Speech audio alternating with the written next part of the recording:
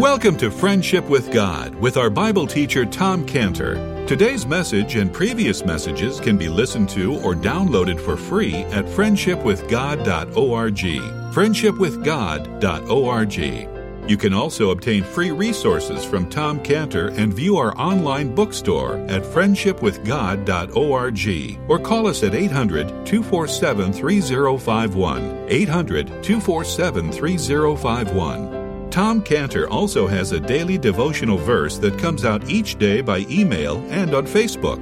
To receive this small daily devotional verse that Tom Cantor puts out, you can sign up at friendshipwithgod.org, friendshipwithgod.org, or find Tom Cantor on Facebook by searching for Tom Cantor and Friendship with God. Now, here is our Bible teacher, Tom Cantor. Father, thank you so much for your word this morning. Lord, we thank you that you have exalted your word above your name, Lord. We thank you, Lord, that your word is a light and a lamp to us. We need it so much this morning, so help us as we open your word now to take in that which you have for us this morning. In Jesus' name, amen. Okay, now we'll just give a little background here. We're going to start at verse 8 reading. But we're going to really go into Joseph. But this is the background where Jacob is blessing his children. And he came to Judah, which was beginning the highlight for a change. So it says here in verse 8, Judah, thou art he whom thy brethren shall praise. Thy hand shall be on the neck of thine enemies. Thy father's children shall bow down before thee. Judah is a lion's whelp from the prey. My son, thou art gone up. He stooped down. He couched as a lion, as an old lion. Who shall rouse him up? The scepter shall not depart from Judah, nor a lawgiver from between his feet, until Shiloh come. Unto him shall the gathering of the people be, binding his foal unto the vine, his ass's colt unto the choice vine. He washed his garments in wine, and his clothes in the blood of grapes. His eyes shall be red with wine, his teeth white with milk. Zebulun shall dwell at the haven of the sea. He shall be for an haven of ships, and his border shall be unto Zidon. Issachar is a strong ass, couching down between two burdens, and he saw that rest was good, the land that it was pleasant. He bowed his shoulder to bear, and he became a servant under tribute.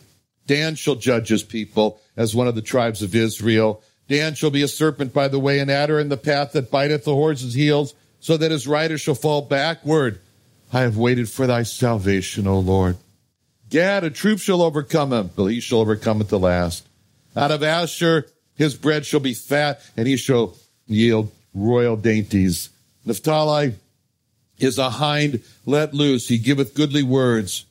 Joseph is a fruitful bough, even a fruitful bough by a well, whose branches run over the wall. The archers have sorely grieved him and shot at him and hated him, but his bow abode in strength, and the arms of his hands were made strong by the hands of the mighty God of Jacob. From thence is the shepherd, the stone of Israel, even by the God of thy father, who shall help thee, and by the Almighty, who shall bless thee with blessings of heaven above, blessings of the deep that lieth under, blessings of the breasts and of the womb. Okay, so now in our last study, we were here with Joseph. We saw how Jacob saw Joseph as a tree. That's interesting. And he sees him, as he looks at him, as a tree. In verse 22, he says, he's a fruitful bough. He's a fruitful big branch, a big tree. He's a fruitful tree. Even a fruitful bough by a well, whose branches run over the wall.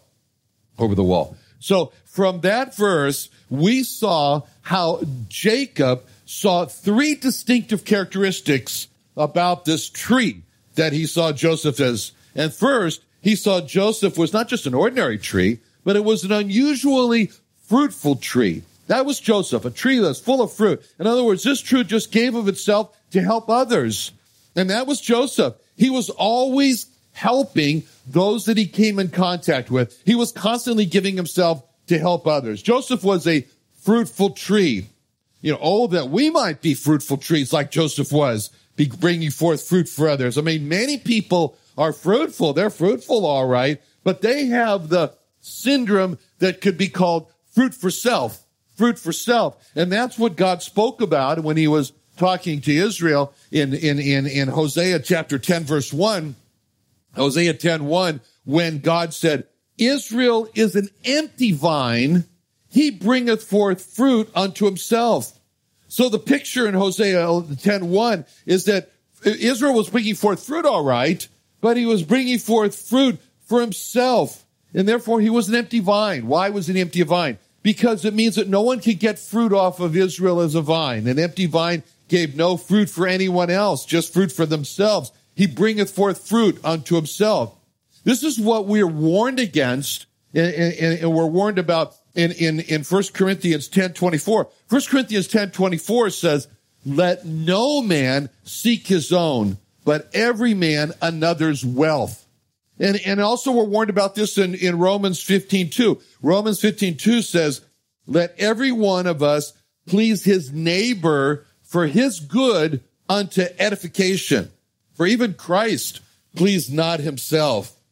And when we look at the definition of love, how love is described in charity, love, in the great 1 Corinthians 13 chapter, 1 Corinthians 13:5 says that love seeks not her own. But someone would say, well, wait a minute. When I want something, shouldn't I be guided by what I want?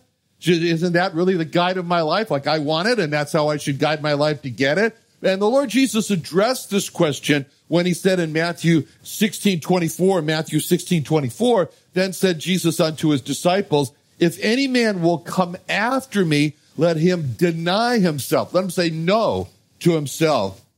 Or the way that it's distorted today is when a person says, well, God wants me to be happy and glad and enjoy myself, so I'm going to spend my life enjoying myself to be happy, and I'll be doing the will of God.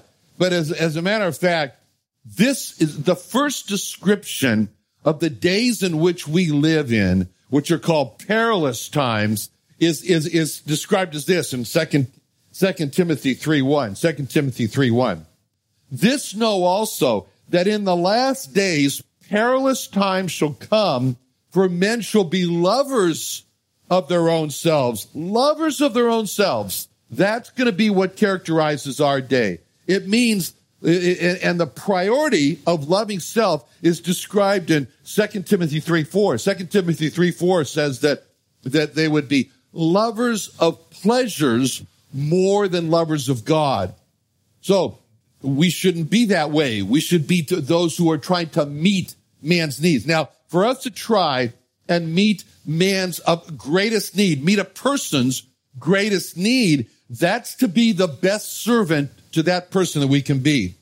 You know, last week I called a lost Jewish friend of mine.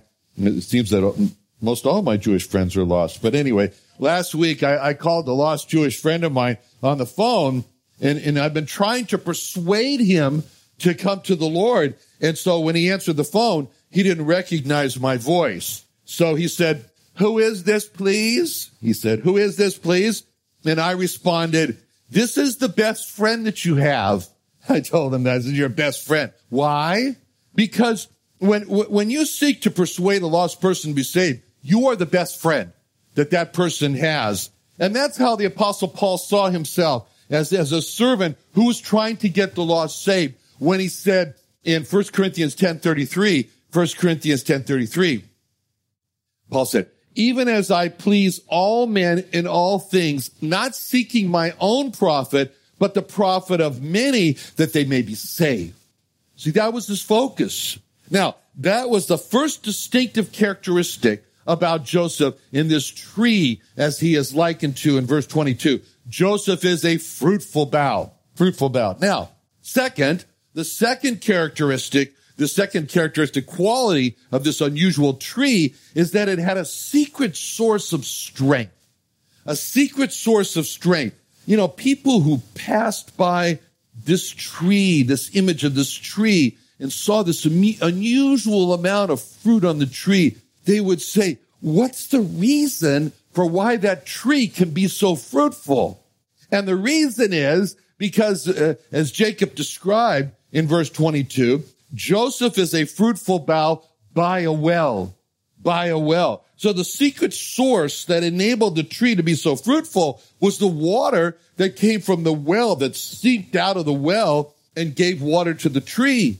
Now, Joseph revealed what his secret source was when he was about to give the interpretation to Pharaoh's dreams in Egypt there, and Pharaoh made a big deal over Joseph when he first saw him, as it says in Genesis 41:15. And notice what Pharaoh said and how Joseph corrected Pharaoh when it says in Genesis 41:15 that Pharaoh said unto Joseph, I have dreamed a dream, and there is none that can interpret it, and I have heard say of thee that thou canst understand a dream to interpret it.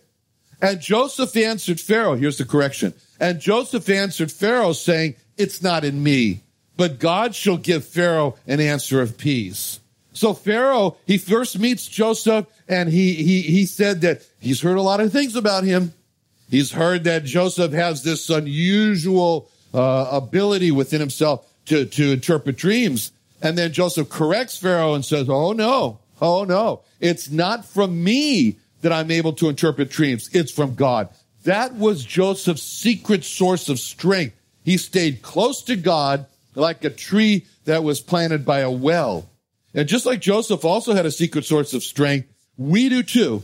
And it comes, and the Lord Jesus spoke about it, revealed it. He spoke about it in John 15:5, when he said, I am the vine, ye are the branches, he that abides in me and I in him, the same bringeth forth much fruit, for without me you can do nothing. Without me you can do nothing. Actually, there is something we can do without him. We can do a lot of damage, actually. But anyway, without me you can do nothing. So just as the tree by the well has a secret source of strength, we've got it too. We've got it too, and it's in the Lord Jesus Christ. He's the reason for fruitfulness in our lives. Just like this hymn, take time to be holy. Take time to be holy. Speak oft with thy Lord. Abide in him always and feed on his word. Take time to be holy. The world rushes on. Spend much time in secret with Jesus alone. That's our secret source of strength. We draw from our secret source of strength when we take time to feed on the word of God, to speak often with our Lord in prayer. Now, third, Joseph's third distinctive as a tree from verse 22 was that his branches ran over the wall. It ran over the wall. Now, Joseph was the first Jewish person to bring to the Gentiles the knowledge of God. And of course, he did that in Egypt. And Joseph fulfilled the commission, but he was really like a prophecy of what the Jewish people are going to do. When the Lord Jesus said in Mark 16:15, go ye into all the world and preach the gospel to every creature. Joseph is the first. And today is the time of the Gentiles. And so in which the Gentiles are carrying the gospel to the world of Gentiles. But when Israel is restored, then the 144,000 is going to pick up where Joseph left off. And that's going to be when, again, the branches are going to run over the wall. They're going to run over the wall, carrying the gospel, the good news, the knowledge of God to the Gentile world. Now we come to verse 23, where it says here that the archers, those are shot arrows, have sorely grieved him and shot at him and hated him. Now, this is the fourth characteristic that Jacob now has told us about Joseph. And it is the fact that Joseph, as great as he was, and all his secret source of strength and his giving of himself and extending himself, reaching out, with all of that, Joseph had many enemies. He had many enemies. Now, maybe you think to yourself, why is such a good person? He had many enemies, and they were called archers who shot at him. They hated Joseph. That's what it says in verse 23. They sorely grieved him, they shot at him, and they hated him. They hated him. They wanted to destroy, the archers wanted to destroy the tree. And when we think back on the archers that shot at Joseph, there were his own brothers. His own brothers hated him and tried to destroy him. There was Potiphar's wife who hated him and tried to destroy him, shot at him, all these enemies. And when we read of the archers who hated Joseph, and we think about the life of Joseph, we really come to understand there was no reason. There was no reason for Joseph's enemies to hate him. Joseph loved his brothers, and they returned hatred for his love. Joseph cared for his brothers when he was seeking them as they were taking care of the sheep out there by Shechem. And they returned hatred for his love when they threw him into this waterless pit in the desert. And Joseph was caring for Potiphar. He was caring for Potiphar and his wife when he was being diligent to take care of their home. And God was blessing everything that he was doing in the home, in the field. But Potiphar's wife returned hatred for his love. So we read verse 23 where it says that the archers sorely grieved Joseph and hated him. And what we come to understand also is that Joseph was not insensitive to this hatred. He didn't say, oh, well, water off the duck's back. No, not at all. I mean, this really hurt him in his heart. And the same, of course, when you can't help but look at a picture like that and see the Lord Jesus Christ, because he was loving, he was caring to his own Jewish people when he received hatred in return for his love. And he spoke about this. He spoke about this also in that John 15, I am the vine chapter, a little bit farther down in John 15:22, when he said, if I had not come and spoken unto them, they had not sinned. They had not sinned. But now they have no cloak for their sin. He that hateth me hateth my Father also. If I had not done among them the works which none other man did, they had not had sin. But now have they both seen and hated both me and my Father. But this cometh to pass, that the word might be fulfilled that is written in their law, they hated me without a cause. They hated me without a cause. See, when the Lord Jesus Christ was saying that about the law, and by the way, the law, don't only think of the law as just the Torah, just the first 5 books of Moses. Oftentimes the whole of the Old Testament is called the law, as in this case, because this was quoting from the Messianic Psalm 69, in which you really get the feel of what he was feeling when you read these words in Psalm 69:2 about this hatred without a cause that he experienced. He said in Psalm 69:2, I sink in deep mire where there's no standing. I am come into deep waters where the floods overflow me. I am weary of my crying. My throat is dried. Mine eyes fail while I wait for my God. They that hate me without a cause are more than the hairs on my head.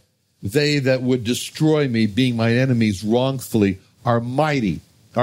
So Joseph was in this condition, and he would have been destroyed. He would have been destroyed by his enemies, but he prevailed. And the reason he prevailed is in verse 24. And again, the previous verse talking about the archers that were shooting at him. So now we get to Joseph's archery, where it speaks about his bow in verse 24, when it says, but his bow abode in strength, and the arms of his hands were made strong by the hands of the mighty God of Jacob. From thence is the shepherd, the stone of Israel.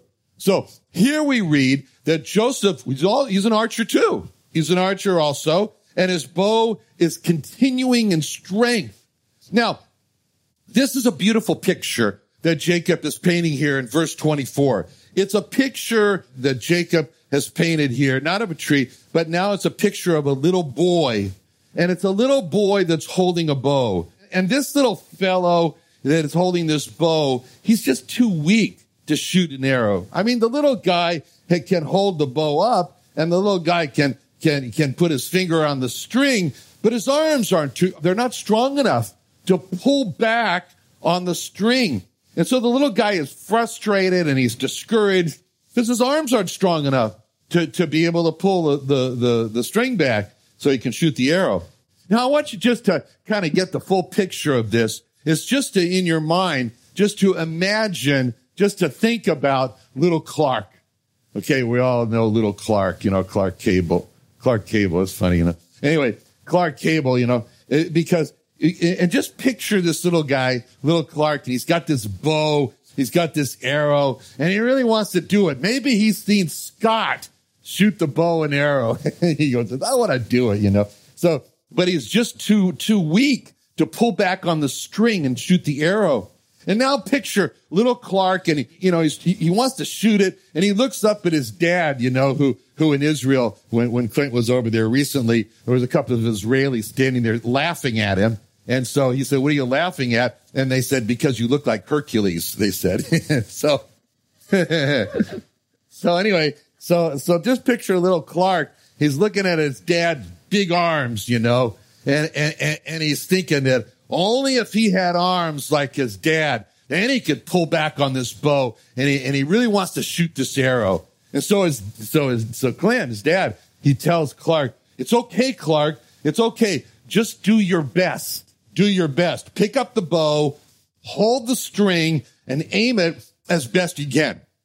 But, Clark is frustrated because he knows he can't pull back on the string. But Clint tells him to go ahead and stand there like he's going to shoot the arrow, and aim like he's going to shoot the arrow, and stand there as if his arms were strong enough to pull back on the string. So little Clark does that, picks up the bow and the arrow there, and stands, and he's got his feet all in the right position and everything. He stands, he wants to shoot that arrow, even though he knows his arms aren't strong enough to pull back.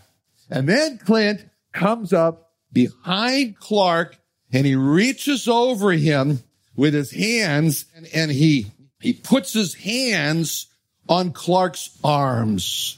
That's what Clint does. He puts his hands on Clark's arms, and now instantly the arms of Clark's hands have been made strong by the mighty arms of Clint, see?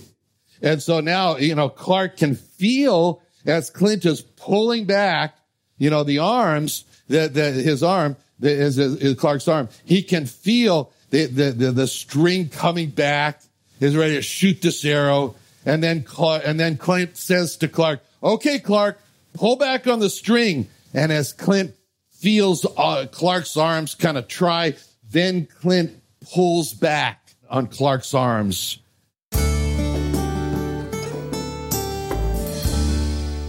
Another wonderful day studying the Bible with our Bible teacher Tom Cantor here on Friendship with God. Don't forget that today's message and previous messages can be listened to and downloaded for free at friendshipwithgod.org. friendshipwithgod.org. You can also go online to find free resources from Tom Cantor and our online bookstore at friendshipwithgod.org. You can also find Tom Cantor on Facebook, and you can also go to friendshipwithgod.org and sign up for his daily devotional. Tom Cantor is also the founder of Israel Restoration Ministries. You can visit that website at israelrestorationministries.org. You can write to Tom Cantor at P.O. Box 711330, P.O. Box 711330, Santee, California. Santee, California 92071. Or email Tom Cantor at tomcantor@friendshipwithgod.org. Tom Cantor at friendshipwithgod.org. Or for more information about Tom Cantor and Friendship with God and Israel Restoration Ministries, call us at 800-247-3051. Reach Israel. Join Tom Cantor for the second annual Israel Restoration Ministries Jewish Evangelism and Training Conference in San Diego, California, February 22nd and 23rd at the Creation and Earth History Museum. Early bird registration, only $99, includes a 2-day conference pass, meals, teaching, Creation Museum and Tabernacle admission, plus over $150 worth of equipping resources. Come hear Tom Cantor, Dr. Michael Brown, Dan Surred, and more on how we can reach the lost in America and Israel on February 22nd and 23rd. Call 619-599-1104, 619-599-1104, or sign up at reachisrael.com. That's reachisrael.com. What are you doing Sunday nights? Join Friendship with God radio Bible teacher Tom Cantor of the Friendship with God Fellowship Church every Sunday night at 5:30 p.m. at the Creation and Earth History Museum in Santee, California. Watch and listen live around the world to Tom Cantor Sunday evening on YouTube.com by searching for the Friendship with God Fellowship or by going to our homepage at friendshipwithgod.org.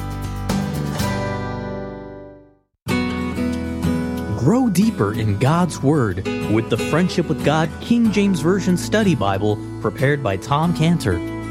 This genuine lambskin large print study Bible features the history of Israel, full-color timeline and maps, frequently asked questions about the Jewish Messiah, prophecy and fulfillment study, Hebrew root notations and definitions, the life study of Joseph, and so much more. Order your copy today for only $49.95. That's $49.95, and receive a free personal signed copy by Mr. Tom Cantor, along with your name engraved on the cover. To order your Friendship with God Study Bible, call 1-800-247-3051. That's 1-800-247-3051. Or visit us at creationbookstore.com. That's creationbookstore.com.